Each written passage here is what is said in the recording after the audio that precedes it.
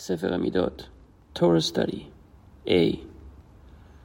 Given a choice between two verses, one that you can interpret as speaking favorably and positively, and one that you can interpret as saying the opposite, you should choose to expound the former.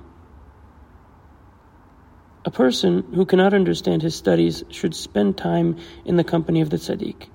This will also enable him to study Torah for its own sake, Torah Lishma.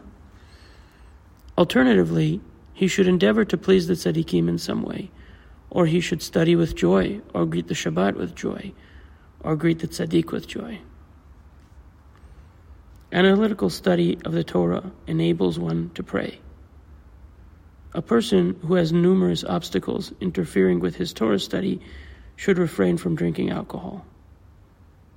Laxity in Torah brings one to laxity in prayer. The inverse is also true, as diligence in Torah brings diligence in prayer.